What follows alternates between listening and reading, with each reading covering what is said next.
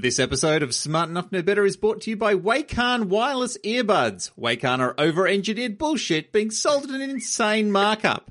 But at least their constant dropouts will mean you can hear less of our bullshit ads. Use the code I1TTV9629 ampersand 7 Omega for 1% off. Gregoire and Dan Beeston are smart enough to know better.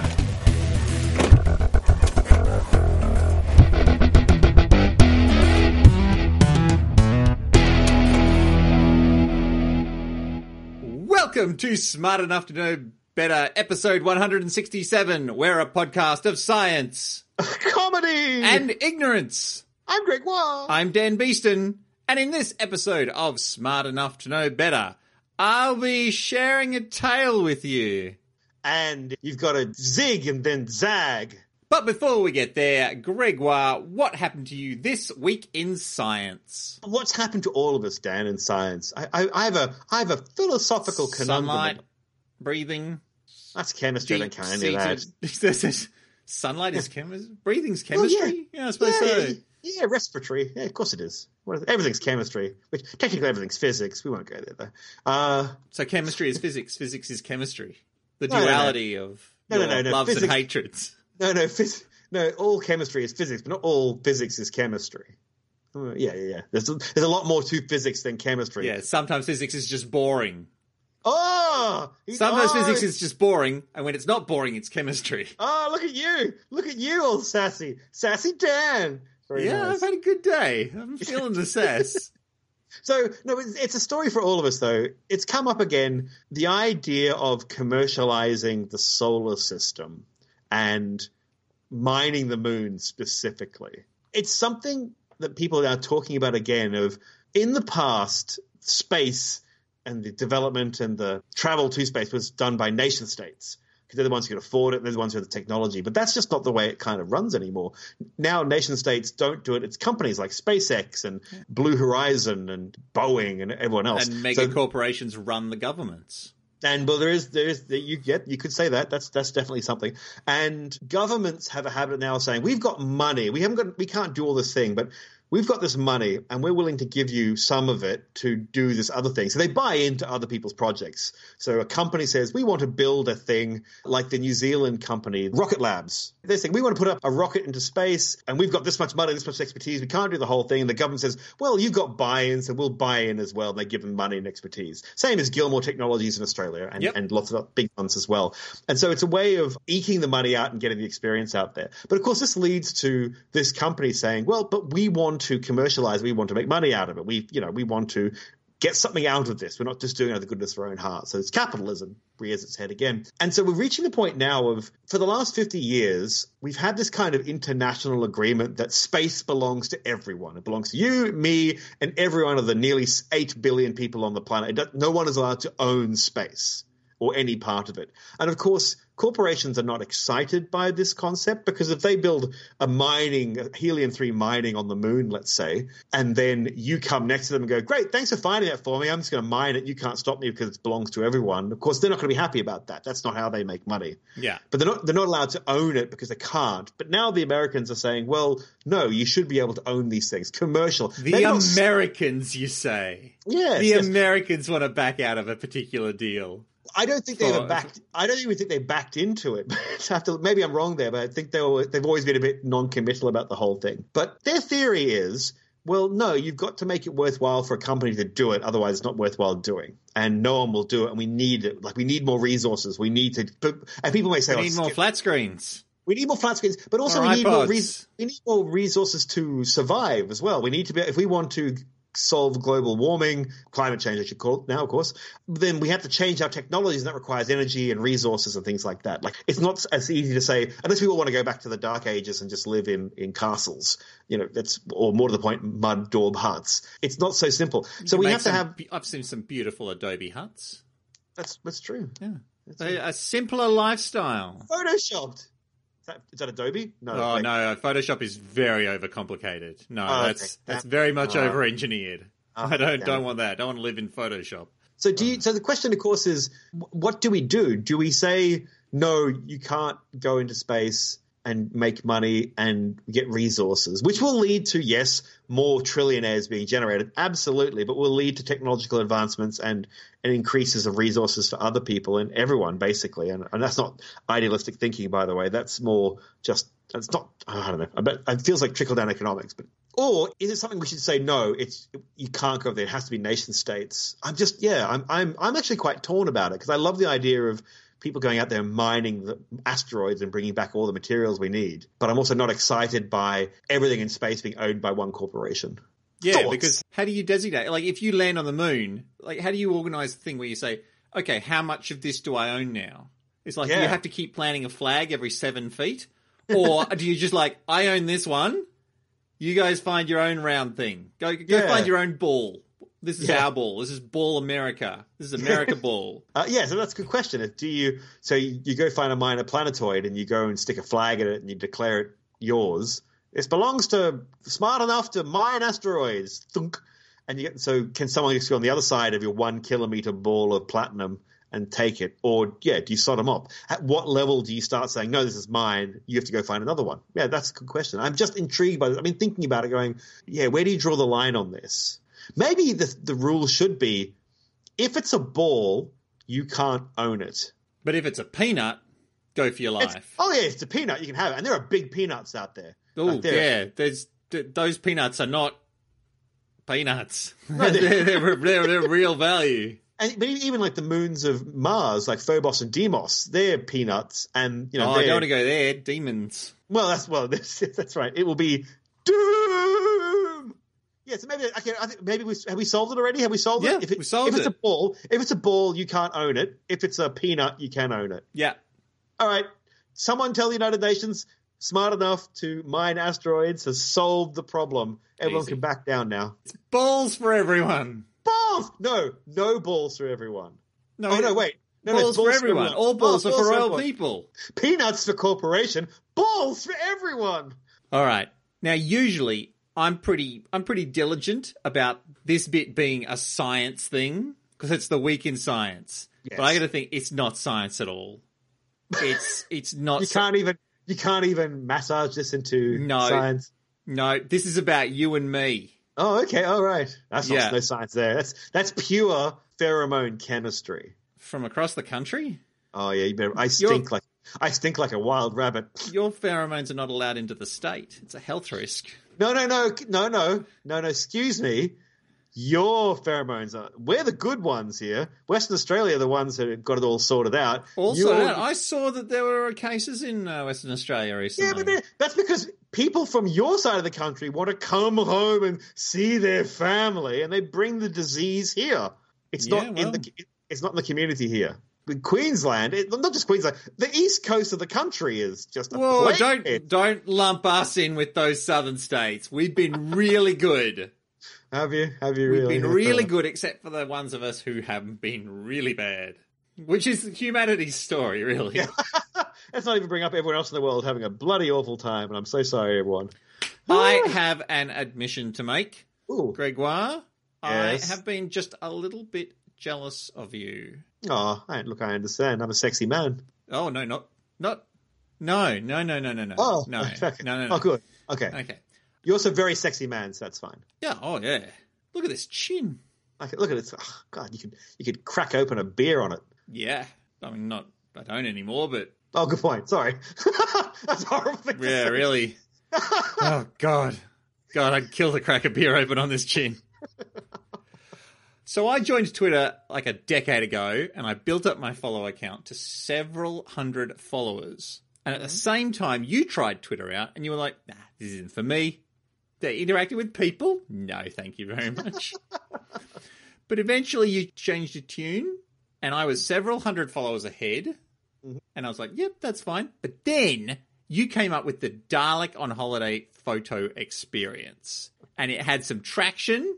And then suddenly you were 100 followers ahead of me. For easily 5 years, you had 100 more followers than I did. Right, yeah. We both accumulated followers at about the same rate because both of our podcasts were roughly as popular as each other. Got it, yeah. Okay. Sure. Now, this would have been fine if you'd started before me or at the same time, but you caught up from behind. And for some selfish and ego-driven reason, I felt like I was a failure because of this. Oh. But then I started to participate in a pixel art competition. You got other interests. Yeah, got other interests. So with some of my more successful posts there, I was getting big chunks of followers, a dozen at a time. Cool. Now, I'm not proud of this, but I realized at the time that I had a chance to catch up and surpass you and your damnable Dalek games.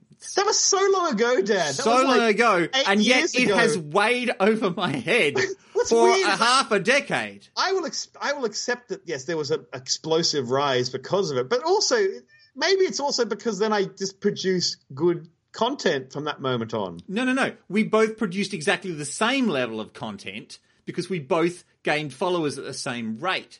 Oh, You fair weren't enough, okay. constantly getting away from me. It was that fucking Dalek thing, that lucky fucking Dalek thing. You can't even see it anymore, by the way. No, People who want to go and find that now, you can't, because Twitter doesn't save it. So it's not there. It doesn't exist. I think there's a way to get archived. Like, you must... I don't think there is. I think it's there's gone a way forever. to get back to... I don't think they've deleted it. I think it's still there. It's just probably hard to get to. So Probably. you've got to just keep scrolling.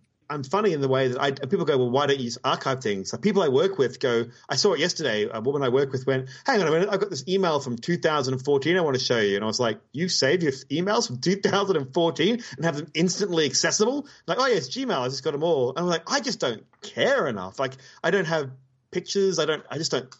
Life is transitory and you need to move on, Dan. That's all I have to say about it.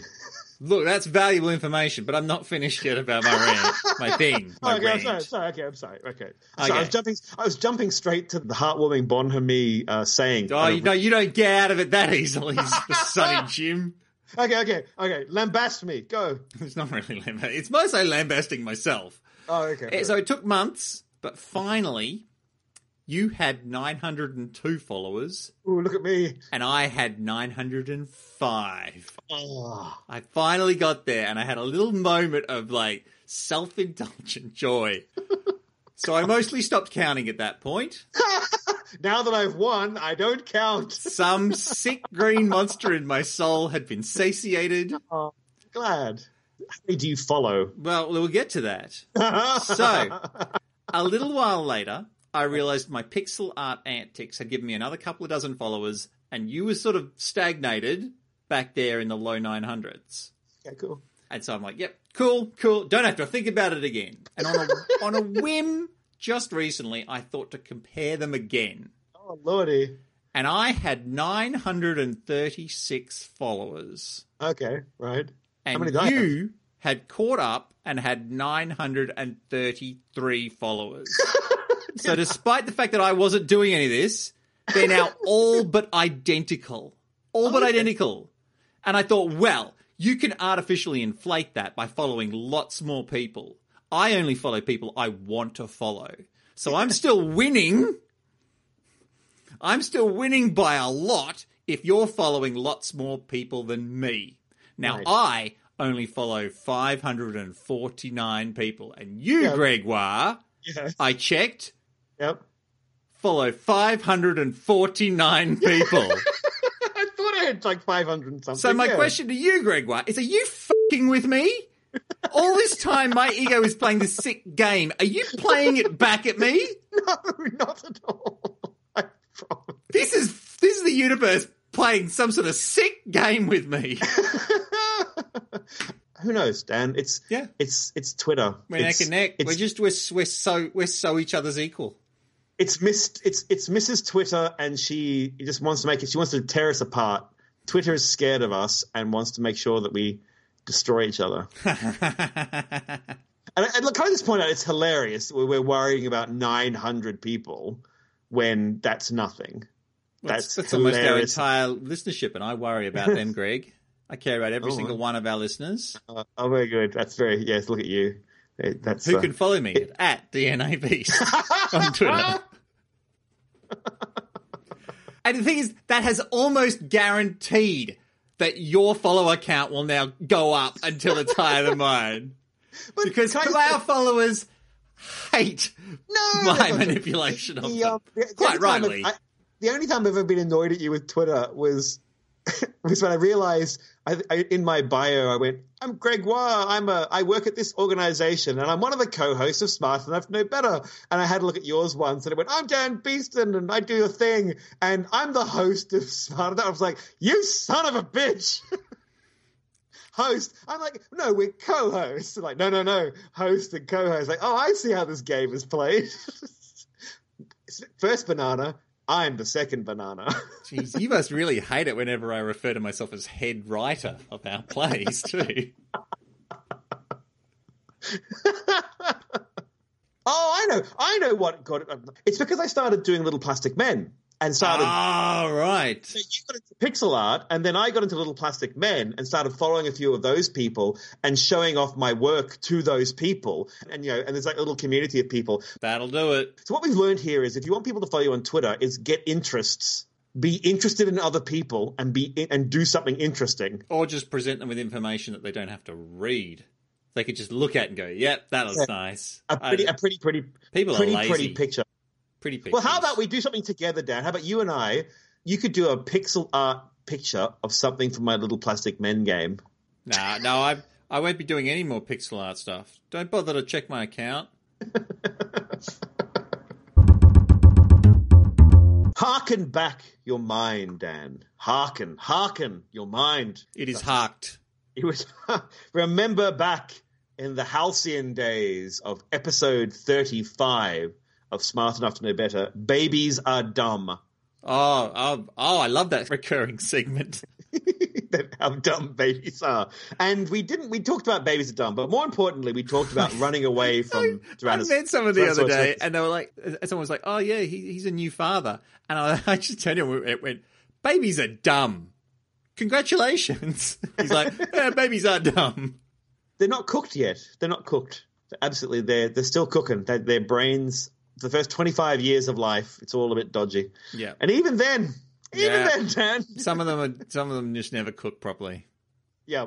Some of them never cook properly. But anyway, harken back to episode 35, Babies Are Dumb. We talked about outrunning dinosaurs. We went through the whole thing. Go back and listen to that episode. It's pretty fun. Basically that you could probably outrun a T-Rex because their mass means that they're not big, fast. Well, they're big runners, but they're big and they're not fast runners. No, wait. Yes. They're large animals that can't run fast is what I'm trying to say here. And they can't even accelerate very quickly because it takes a long time. And if they run too fast, their knees will shatter and it's a whole thing. And so we worked out that, yes, you could probably outrun a dinosaur, or at least a T-Rex, if you're fit enough. But there's been more research, Dan. Very important research has been done many years later. Into dinosaur sneakers. It's a dinosaur, exactly right. So Alan Wilson, a professor at the Royal Veterinary College at the University of London, he studies locomotor biomechanics, which just sounds great. So how things move and stuff. And he was trying to work out, how fast different dinosaurs could run, how big a predator should be. So anything over 3,000 kilograms, you're going to outrun any day of the week. You're going to be fine. But the largest an animal should be, if you want to make it a really, really fast predator, is about 100 kilograms. Anything over 100 kilograms, you start getting into a weight to power problem and the whole knees buckling. And so 100 kilograms is probably as far as you want to go. You don't want to go any more than that. So dinosaurs are just normally way too big. There are smaller dinosaurs, of course, but T-Rexes, no problem there at all. So what do you do, though, if you're being attacked by something smaller, like a velociraptor kind of thing, like one of the ones in the Utah Raptors? And Wilson has worked out that he had a little algorithm to work out what you do. Looking at impalas, the deer-like animal. Serpentine? You basically hit it on the head. Yes, there it is. So what they're saying is that when these animals come at you with explosive bursts of speed, you run. You don't have to run at your top speed, but as close that you can maintain. Your power as a human being, we are distance runners. We can. We've talked about this before about distance we just running. Keep going. And we can, and because we can sweat out of our skin. Buttocks of gods. We do. Oh God, do we ever? Whew. I can crack walnuts with it. And you don't try to open a beer with your buttocks, though. That's less impressive. It gets very fizzy. Ooh, you don't want that Mentos experience, that Mentos and Diet Coke experience down there. Yeasty enema. So you want to jog away? Oh yeah, because it's beer. It's beer. That's what I was thinking. Yeah. Sorry, I was still thinking of cola. So when you're running away from them, run quickly, and when they come up, they're running at you, change directions. So you want to run fast and change directions unpredictably. That's the important stuff. Just keep jinking left and right as you go unpredictably, as it's coming up on you, because it has to then keep adjusting its speed. And because the speed it's traveling at, it takes a lot of energy to adjust to basically to intersect you without overshooting you. When it's within 2 or 3 animal lengths away from you, decelerate a butt ton.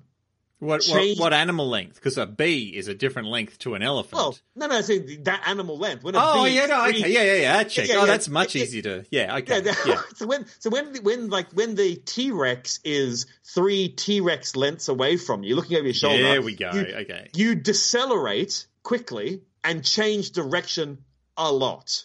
This works for cheetahs, by the way, too. So decelerate. And very radically change the direction, like, because you have to slow down, and the animal will probably overshoot you by a mile. Continue until animal gives up. Can't you just run straight towards the animal and then just to the side and then jam a big rod in it, and then as it rotates around, you end up on top of it and then you ride it? Like a sandworm. They're predators. Well, I guess 3 animal lengths would be 100 kilometers away. That's a long way away.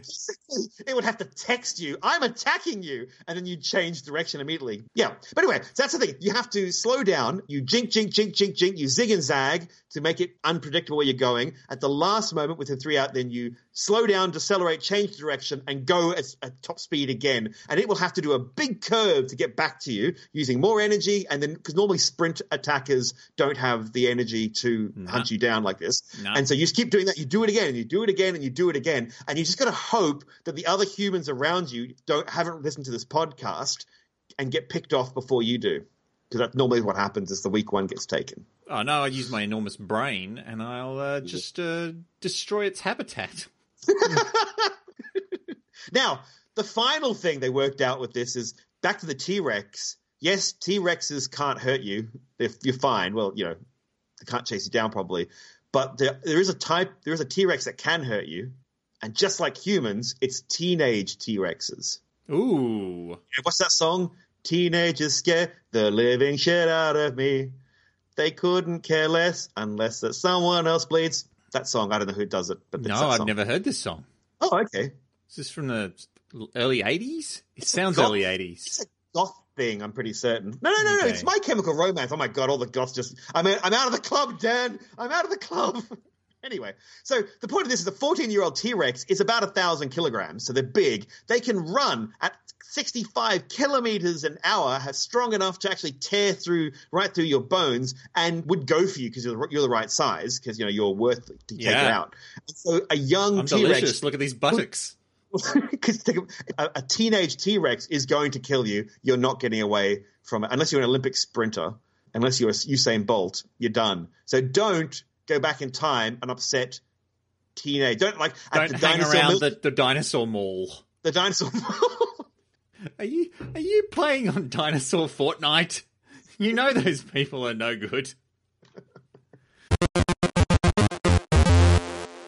You know what I like about beautiful women, Greg? That sweet, sweet tail. Sasquatch or Bigfoot, who is who? It's all going down at the Crypto Zoo. Elliot writes in to tell us that his 2-year-old daughter is currently infatuated with mermaids. Aww. And they were discussing what they eat. Because they are friends with fish, do they still eat them? So I thought this would be a good opportunity to unpick mermaids. First, we need to figure out what sort of creature is a mermaid. So, fundamental parts of the mermaid. Gregoire. Fishy tail, torso of a lady. Yeah. So, and torso of a lady, that's right. Yeah. So they're kind of like sen fishes or fish tours. Yes, a fish tour. Fish tour. Yeah. Well, hang on. No, a fish tour would be the top end of a woman. No, a centaur. No, that's not right. Okay. Yeah, look, it's a fish tour. We'll go with fish tour. Yeah.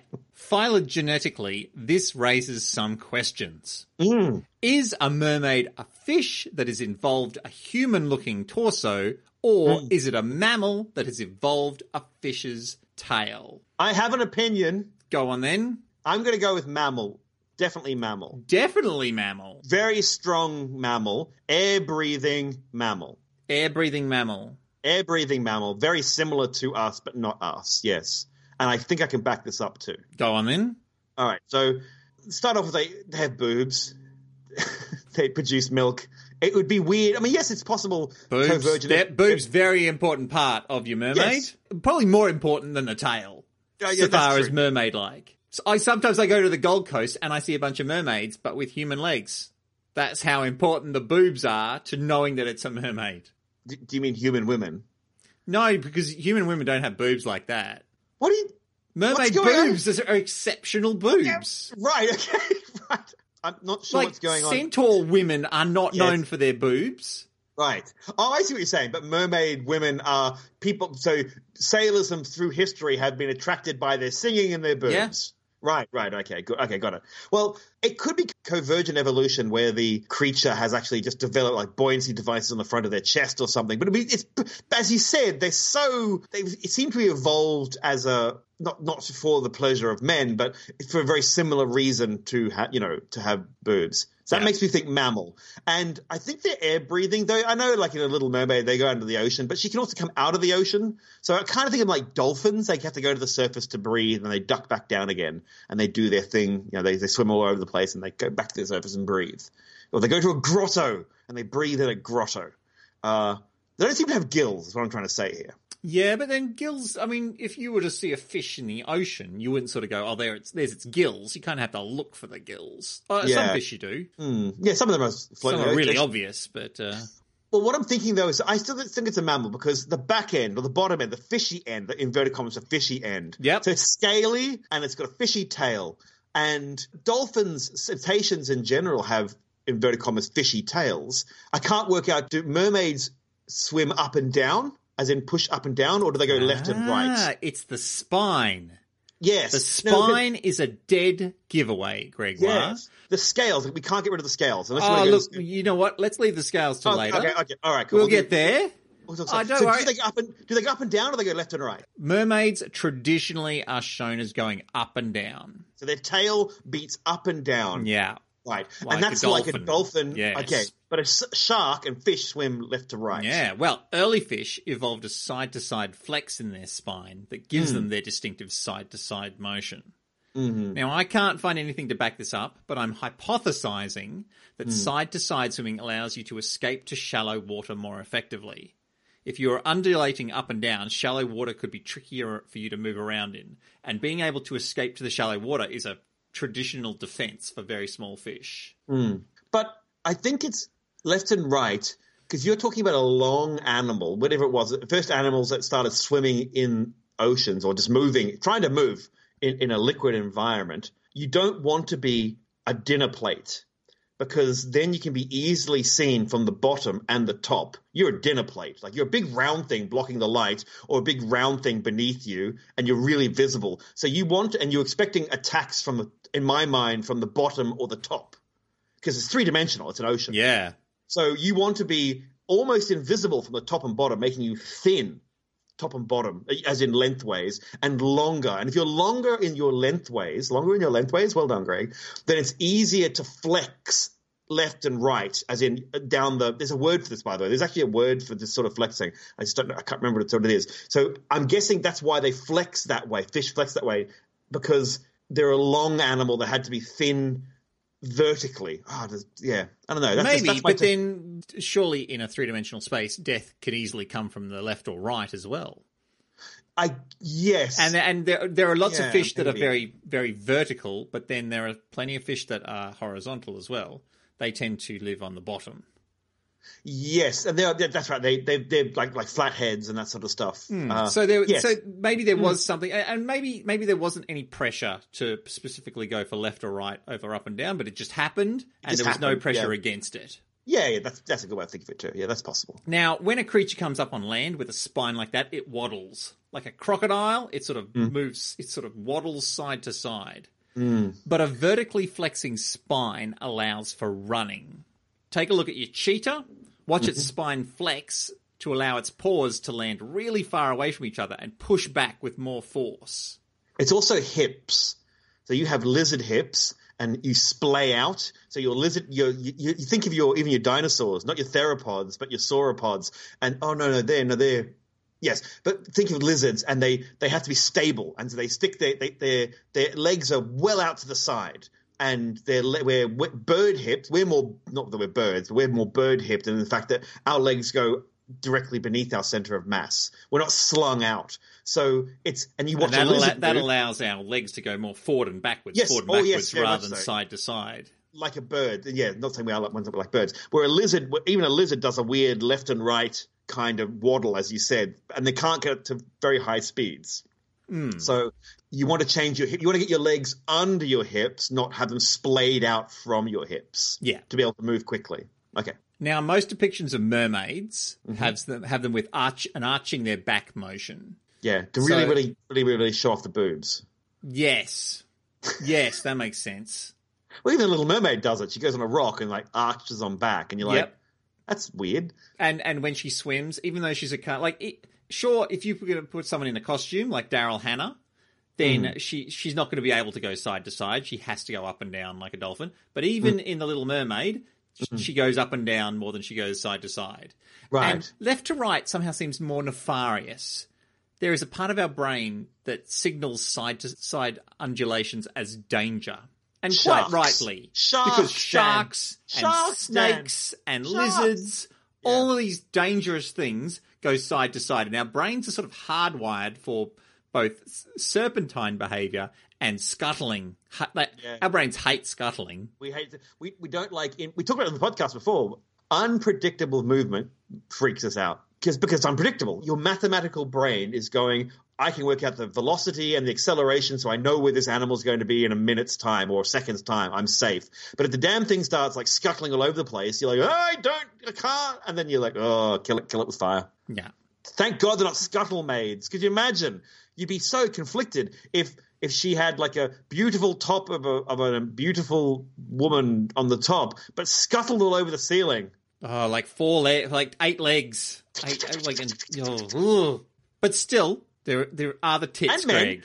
There are the tits, Greg. We're being very but look, there are mermen. They're sexy. They're not really. Not like culturally, mermen only turned up with comic books and stuff. Mermaids are the thing. Right. You just infer mermen. Right. Yes. No, it's all about the tits, Greg. The heaving, pert, glistening mammaries of the common mermaid. They have to be a mammal. Right. Yeah, that's fair enough. Okay. Look, I'll give you this. So mermaids more likely to have the tail of a dolphin rather than a fish. Dolphins had a land-bound ancestor that was reminiscent of a cow, but actually more closely related to an elephant. It slowly returned to the water and evolved to suit the environment it was in. But a dolphin's tail is smooth, and mermaids have scaly tails. Yes. Scales are uncommon in the world of mammals, but they do happen.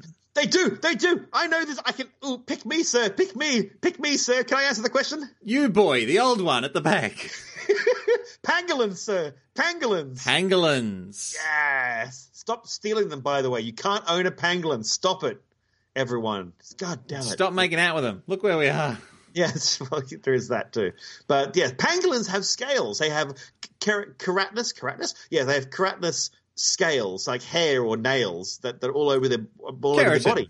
Thank you. Yes, keratin scales. Yes, keratinous. Keratinous. I'm sure it's a word. I'm sure it is, and I'm sure we won't be pulled up on it.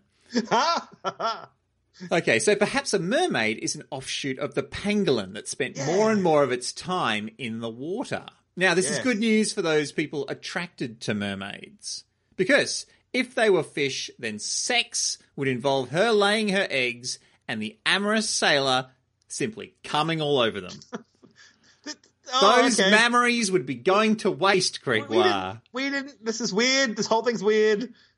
Now, sharks do have sex. If a mermaid were a shark, mating would involve swimming up behind her and biting her on the head and then using my claspers to anchor myself to her.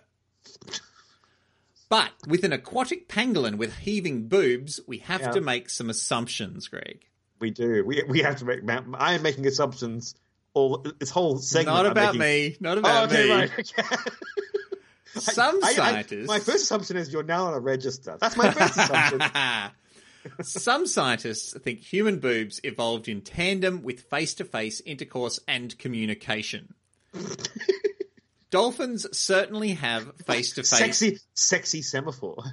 It would have made the Beatle album Help really a lot more X-rated. That made me laugh. The flags they were holding up spell out F, and then the next one is U, and then... Just pictures of boobs. Boobs! What are you trying to say? We like boobs. Oh, thank you, Ringo. And just to head off anyone who's currently writing an email to us, the flag semaphore on the front of Help doesn't actually spell out help. It does not. Because it didn't look cool enough. So it spells out like health or hulp or something. Dolphins certainly have face-to-face intercourse, or at least they would if their faces didn't point straight upwards in relation to their bodies.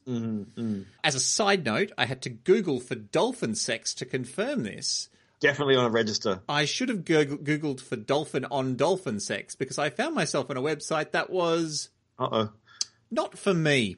Oh, nice. Don't yuck their yum. No. Not even don't yuck their yum. Don't have sex with animals. Yeah, that's the one. That's don't yuck their nut yum is for people having sex with people. Yeah, consenting. Yeah, you can't consent with an animal. Okay. Now, I feel it weird that we have to say that, but we do. We live in that era now. So yeah there you go. Now, what Elliot and his daughter are specifically asking about, and hello to her if she's listening, is diet. Mermaids are friends with fish, but do they also eat fish? Perhaps this undersea pangolin fills the same niche as the manatee or dugong. These sea cows are herbivores. There may be undersea grass beds filled with mermaids lying side to side, happily munching on tufts of kelp and seagrass and then occasionally surfacing for a breath. But they don't... They don't have to be herbivores. No, I don't think so. No, I don't think so. And that's only because when you look at human evolution and what led to one of the things that led to a big brain is the increase in protein in our diets. It allowed our brains to develop supposedly and the concept of being omnivorous. So going from being a herbivorous to omnivorous and scavenging food and then hunting much later. But yeah, adding a lot of protein. And these are clever animals, mermaids, and this pangolin-like animals. Very clever. It can sing. It can attract a human male. Yeah. It can do all sorts of stuff.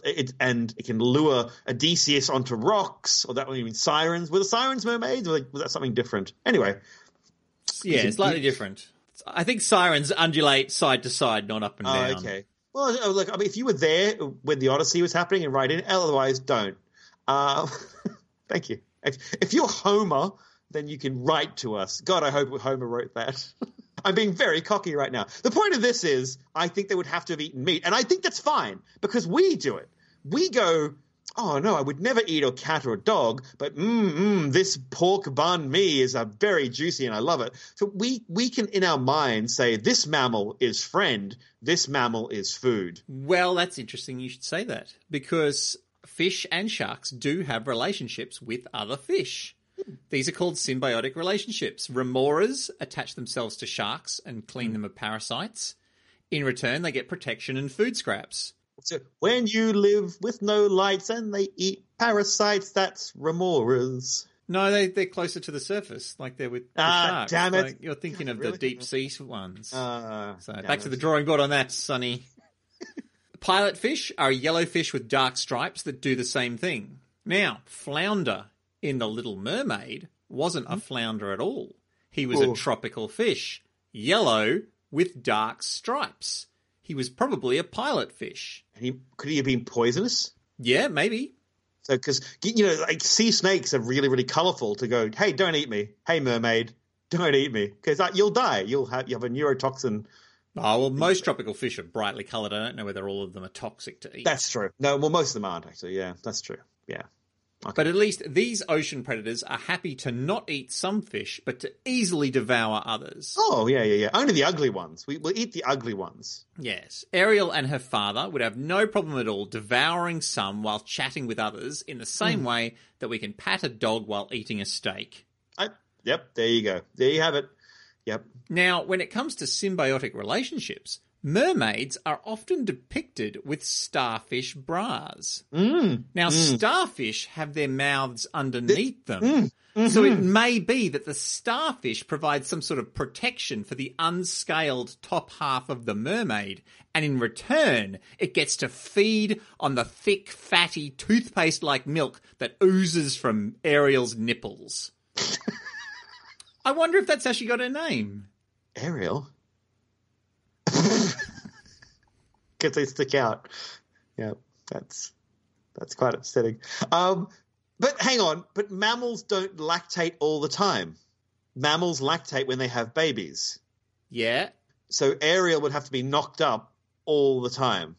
Not all the time. Maybe it's because, well, I mean... Well, if she's sticking on boob starfish with the mouth in the center, which is a terrifying thought now, and it's holding on by suckling on her nipples, what's it getting out of it if she's not knocked up? It's not like the starfish is particularly clever. They're just going to do what comes naturally, and it's just going to be one of those things where as long as enough of them get onto lactating mermaids, then they can survive long enough. Because starfish don't have to eat that much. No, that's fair enough. And I just have another idea is that what you do, Mermaid Society has wet nurses for starfish. So at the end of the day, you come home and you go, oh, I have a big day killing some fish and talking to others, and you go, and you take off your starfish and you hand them over to the wet nurse, and she goes, "Oh, thank you, dear." And she pops on her boobs, and then she walks off, and she keeps your starfish nutrient heavy until you need them in the morning. And then they go, "There you go," and you put them back on. That's their job. It keeps people employed, Dan. Don't judge them. It keeps them employed. And it'd probably be older women as well with large pendulous breasts. So that's good. In our society, we have a habit of throwing away the older woman, and Mermaid Society is still a very useful society member. Probably wouldn't get that pendulous because not a lot of gravity acting on mermaids. Oh, good point. Not like where it just hangs down like curtains. Gravity pulls you down. Yeah, okay, I see what you're saying because you're floating in the environment. Yes, good point. At any rate, I hope you enjoyed that, Elliot, and I hope that you score it highly. Look, quite frankly, I'm just hoping it doesn't score under a C. Welcome to the Walk of Shame, where you, the listener, alert us to those slight mistakes that we have made. Mistakes, Dan? Mistakes? Pshaw, sir. Pshaw. I have a Walk of Shame for you, Gregoire. Or, more importantly, Peter has a Walk of Shame for you. In episode 166, Greg mentioned that Ronan Keating is a British crooner. Having been born and raised in Dublin, this does, of course, make him Irish, not British. I appreciate that to many Australians, Ireland, England and Britain are all the same thing, but technically Ireland is not part of Great Britain. And most Irish people will not thank you for this blunder. No. I assume I'd get glassed for it. No, I'm sorry. Look. Most of the time, I try and weasel my way out of it like a weasel. This one, oh God, please, Irish people from the Republic, God, don't kill me. I'm so sorry. You're proud people who Prince Billy screwed up a long time ago, and it was all his fault, and it was all England. All English people are bastards. Please don't take that personally, English people. Yes. A proud country of religious zealots and drunks. What? Well, they killed all the snakes. What? Well, I have one for you, Dan Beeston. Nonsense. I'm unimpeachable. So Ryan emailed me to say, just letting you know that Dan made a mistake in episode 162 at the 71-minute mark. I do love it when they timestamp it. In relation to Star Trek, he briefly mentions Dr. Spock, whereas the character's name is Mr. Spock. I did that on purpose. Ah, did you really? Yeah. He's not Dr. Spock. He's not Dr. Spock. He's Mr. Spock. I think I actually had a joke written down for that, and you didn't walk into it. You didn't pick me up. I was like, I'm just amazed Greg didn't pick me up. And then it just went past. I was like, oh. There is a Dr. Spock, but he was like a TV psychologist. Yeah, he's involved in a pregnancy. He's a special pregnancy doctor. What are those called? Oh, there you go. Special pediatrician. I think he's some sort of he is a pediatrician who wrote a book about mothering or something. He's a white man who told women how to mother. I think that was Dr. Spock. But thank you, Ryan. Even though Dan's just sitting there going, I meant to make that mistake. Look at me. That does sound very churlish, doesn't it? I caught you all out. You fell into my trap, but you picked apart my mistake. Ha ha. The last episode of Wah Wonders Why was a very good listen.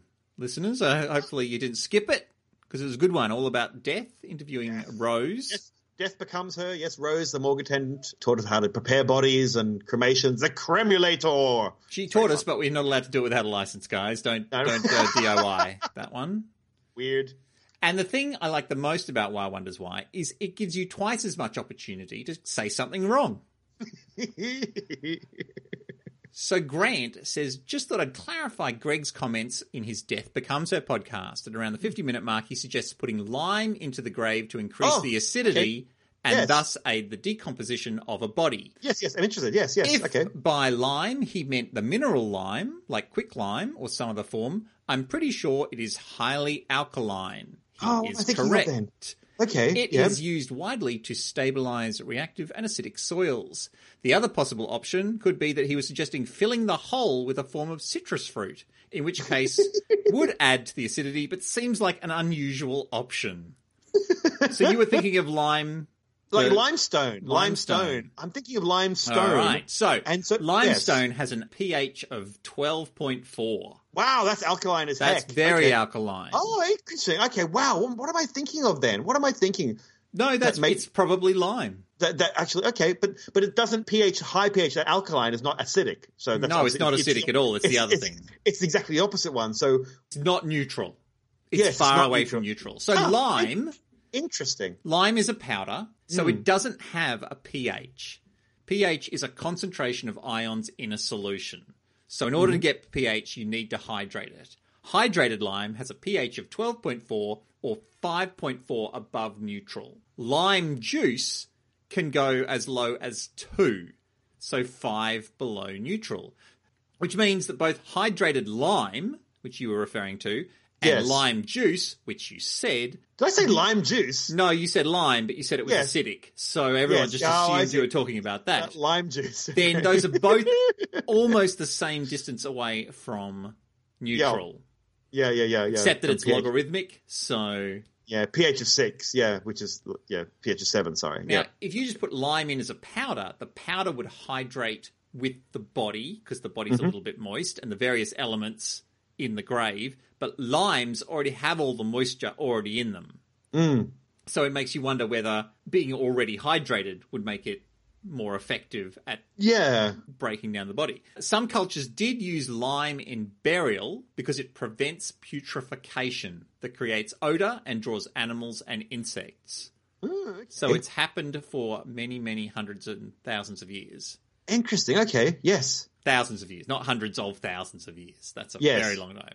I found some research where scientists buried pig carcasses without lime, with hydrated lime, and with quicklime. They found out that over a 6-month period, the bodies decayed more when there was no added lime. Okay. What? Yeah, when you don't add lime, the bodies decay more. Okay. Now, this is weird because if you put a body into a potassium hydroxide solution, which is very alkaline, it would dissolve into a soup-like gel in a day or two. If you boil it, that can drop down to 3 hours. Okay. That's like Breaking Bad level of breaking down a body. Yeah. That's very much so. This is called alkaline hydrolysis. They use it to destroy and sterilize roadkill. Maybe some amount of lime was interrupting the natural decomposition of the body of the pigs. Maybe that lime was preventing maggots and worms from getting a foothold. Right, yep. Now, if you dumped a body into sulfuric acid down the other end of the pH scale, it would break down over a matter of days or weeks, not a couple of hours. But if you used a carborane superacid, which is 100 times stronger than your sulfuric acid, it wouldn't do anything to the body because it's highly stable. Right, okay. So there's a lot of nuance. The only thing I could find about citric acid is that it makes a decent marinade. Now, marination breaks down the bonds of the meat and it denatures it. Makes it tender. Makes me easier to break up, so it sounds like it might help with breaking down a body and make the body tender. And it's one of the things we do because basically all cooking is really pre-digesting, is making it easy to digest cells and muscles and things like that. Indeed. So, yeah, okay. But marinating something too long overcooks it and makes it tough, like overcooking a steak. As to whether the process inhibits or helps with natural decomposition, I've no idea. I couldn't find that. But it's not as simple as looking at the pH. Breaking down meat and bones with acids and bases has much more subtlety to it. Oh, that's amazing. Thank you very much for that. That's a lot. So the big mistake I made there was to think lime was acidic when it's actually alkaline. But weirdly enough, it still did the thing I thought it, well, potentially did the thing I thought it did, which was has a habit of breaking down bodies. Yeah. Yeah, okay, cool. Interesting. Thank you. I just found this very lovely poem by Oscar Wilde. It's The Ballad of Reading Gaol, 1898. The burial of Charles Woodridge, lying dead in a coffin packed with quicklime, eats flesh and bone away. It eats the brittle bone by night and the soft flesh by day. It eats the flesh and bones by turns, but it eats the heart away. Oh. There you go. Well, there is a lot of misinformation out there about quicklime and its effect on the body, which is why these scientists did this experiment. Yeah. So it seems that it actually stops natural processes or retards them in some way. Yeah, that's interesting. Thank you. Well, that was really, really interesting. That was, wow. Yeah, it was a simple misstep by you of one word. Took me 45 minutes and dozens of pages of research in order to get all that. But you're supposed to be taking the walk of shame. I'm the one doing all the work. And I'll get Rose to check your answer as well. There you go. Oh, is she doing the experiment? Well, she probably will. Well, she knows people who work with this stuff. So as she said, she's going to go talk to them. So we'll find out in the future. Yeah. Watch this space. So finally, Steve Stewart wrote in. Hello, Steve. Hi, Steve. He says, Greg refers to the Day of the Dead holiday as Cinco de Mayo. Yes. Is that Steve the one? says, I think he means Dia de Muertos. Cinco de Mayo is an annual celebration held on May 5th. The date is observed to commemorate the Mexican army's victory over the French Empire at the Battle of Puebla on May the 5th, 1862. So it is a celebration of dead Frenchmen, kind of, but you still have to take the walk. No, that's fair enough. That's at the moment you did. Fair enough. Yeah, got that one totally wrong. I'm so white. But in your defense, Dia de Muertos means Day of the Dead, but it actually runs for 3 days. Fair enough. Days are arbitrary, Dan. Yeah, just all names are arbitrary. Yes. Yeah, everything's arbitrary. The Greeks used to do things like start the day when the sun went down, and then the same day continued on until the sun came up again. We call that nighttime of one day, where they would say that's the start of a whole new day. We started at midnight. What's the point of that? How would you know when midnight was without a clock? The middle of the night. And it's not even the middle of the night sometimes. Because of the way, especially if you're in a higher latitude. Yeah. All right, so take your fucking balls somewhere else. This is ball talk. It's constantly ball talk. Well, you brought the boobs, I bring the balls.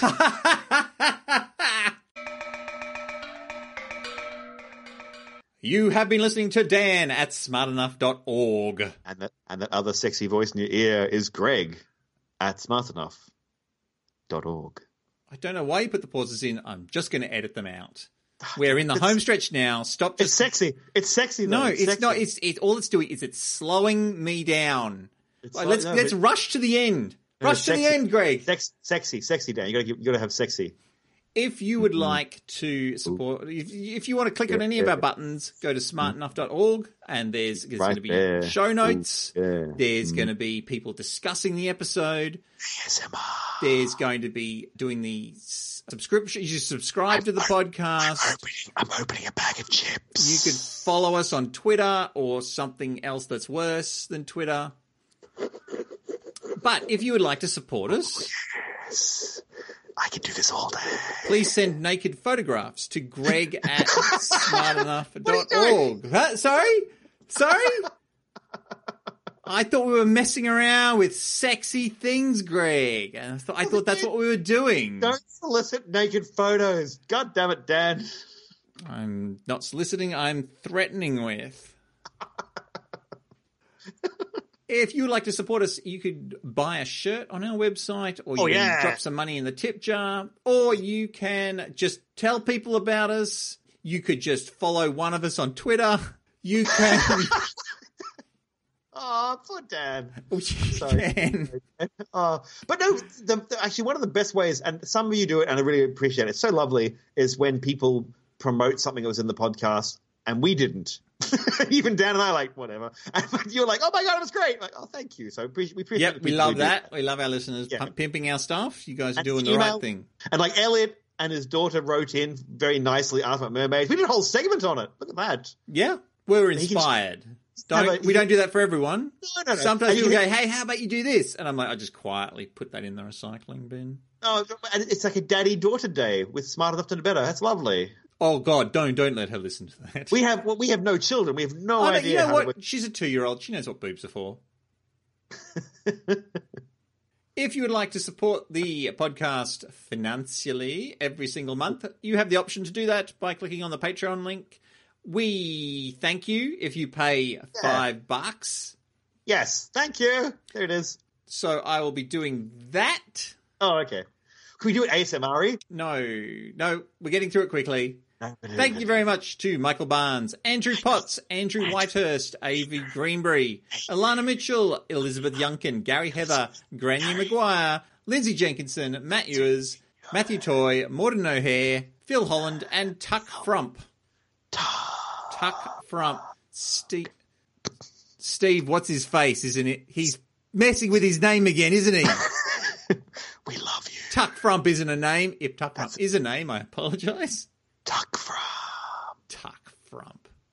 Oh, no, I get it. Oh, I got it. It's a spoonerism. It's a spoonerism joke. It's a political spoonerism joke. It's a political joke. Yeah, that's all right.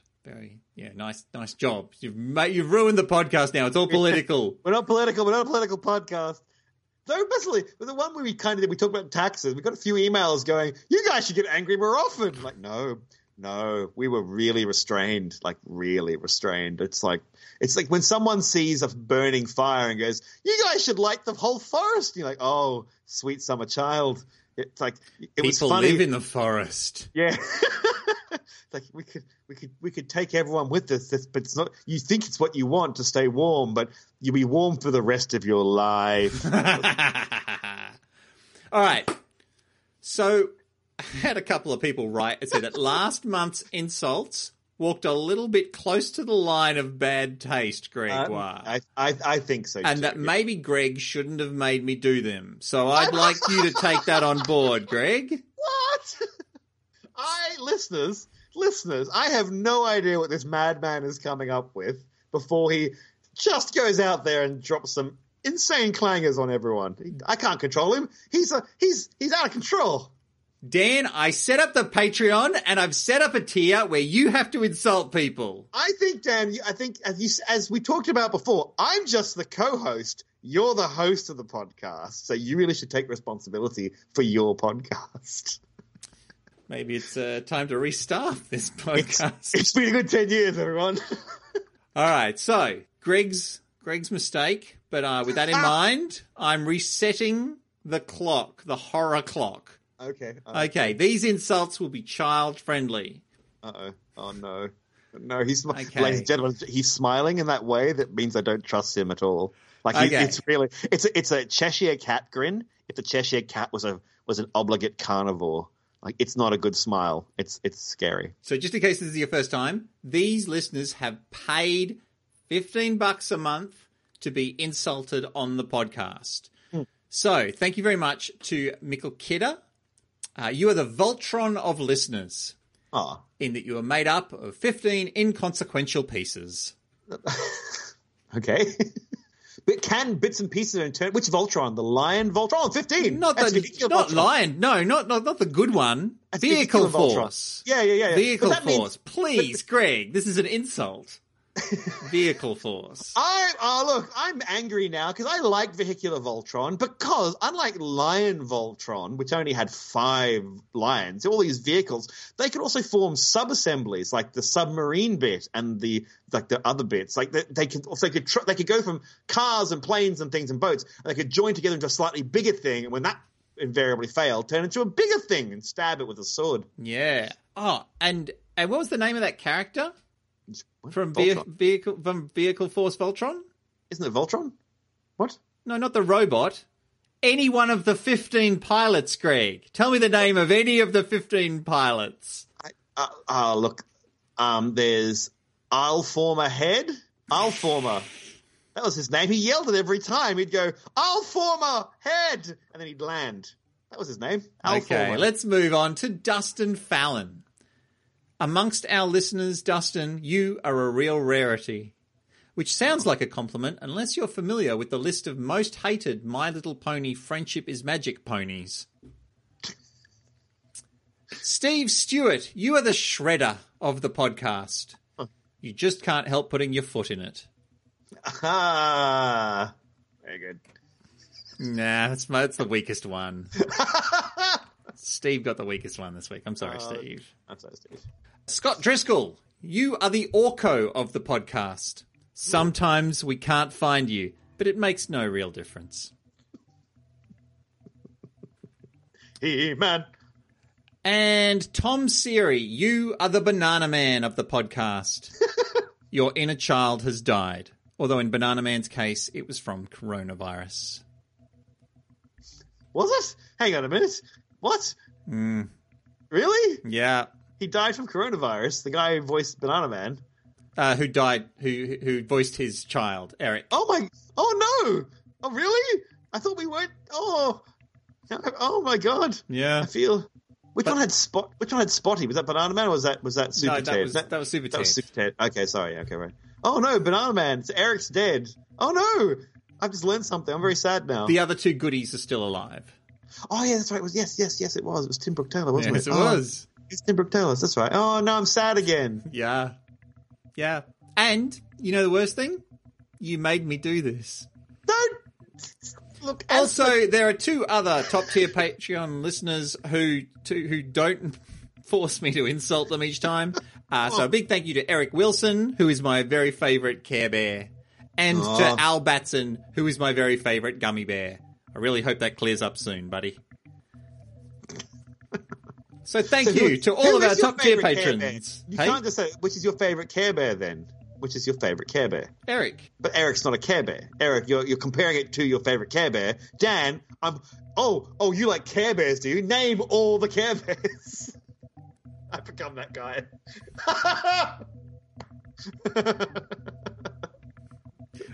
Listeners, can you hear the Trilby? My favourite one of that recently was, because of the little painted miniatures. Oh, you like Warhammer 40k? Name all 40,000 Warhammers. That's the joke. And as we always like to say, balls for everyone!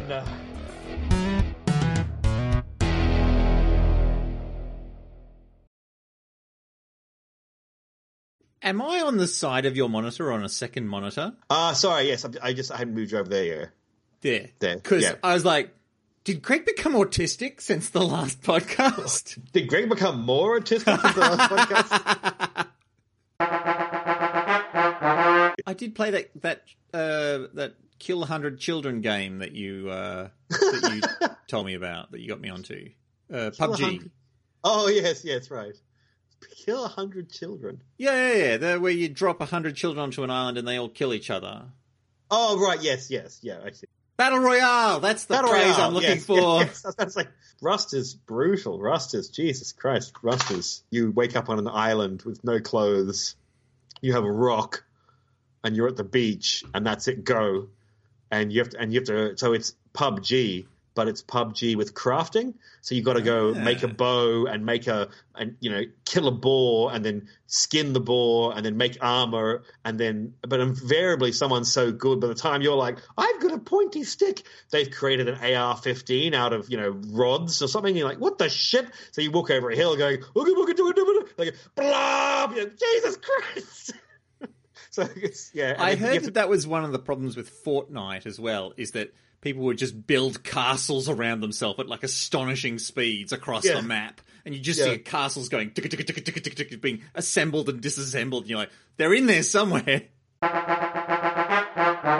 My internet's playing up, I think. I got poor connection. Mine has been playing up the last week. Somewhere in the middle. It's the lockdown, Dan. That's what it is. It's a closed border. They're not allowing our bits across. It's true. You. We have to touch them from across the border. We got to Hang put on, our what do we- bits through that big rabbit-proof fence to get them True. across. You. In the breakdown of society, people work together to stay together because we're a social creature that works together. We're not actually murderous sociopaths who they're the people who get put in the goddamn cold and they die from exposure because most of them aren't actually useful. They're just dickheads. So During terrible global catastrophes, people can't help but keep touching each other. Yeah, exactly right. Oh my god, all of the anti-mammal sentiment that you hear in the lobby at Dinosaur Fortnite. Look at this warm-blooded freak. Hey, come on, man. Hey, come on. We're all friends here. Yes. Watch out, Comet. Hey, that's not cool, man. That's not cool. Of course, they're just going to be beautiful. They're all going to be beautiful plumage bastards. You know that. They're just going to be like, whatever, mammal, look at me. I am glorious. Yeah, but your muscles are so lithe and sort of sinewy. Us mammals are a little meatier. Oh, sorry, was that... No, I shouldn't have said... Sorry, I didn't mean to say that word. Oh, that's very good. Sorry, I just got that. It took me a while. I was like, meatier, as in higher in meat. Oh, no, I see. Well, that's very good. Actually, sorry, I sound like I'm dissing you. I'm not. It's actually very clever. God, even saying it that way sounded awful. No, I appreciated the joke. God damn it. It was well deployed. Don't worry, I'll just edit out all of your terrible responses. Good, thank you. Make you sound good. Thank you, Dan. I appreciate that. That's not going to happen.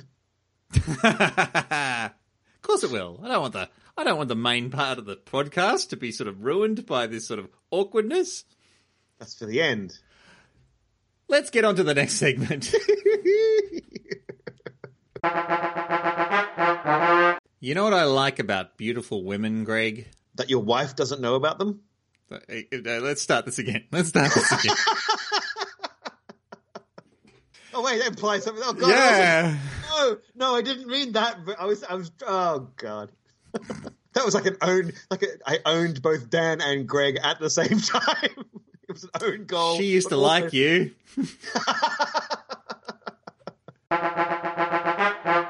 I always worry about that getting older because sometimes old men can sit on their groin.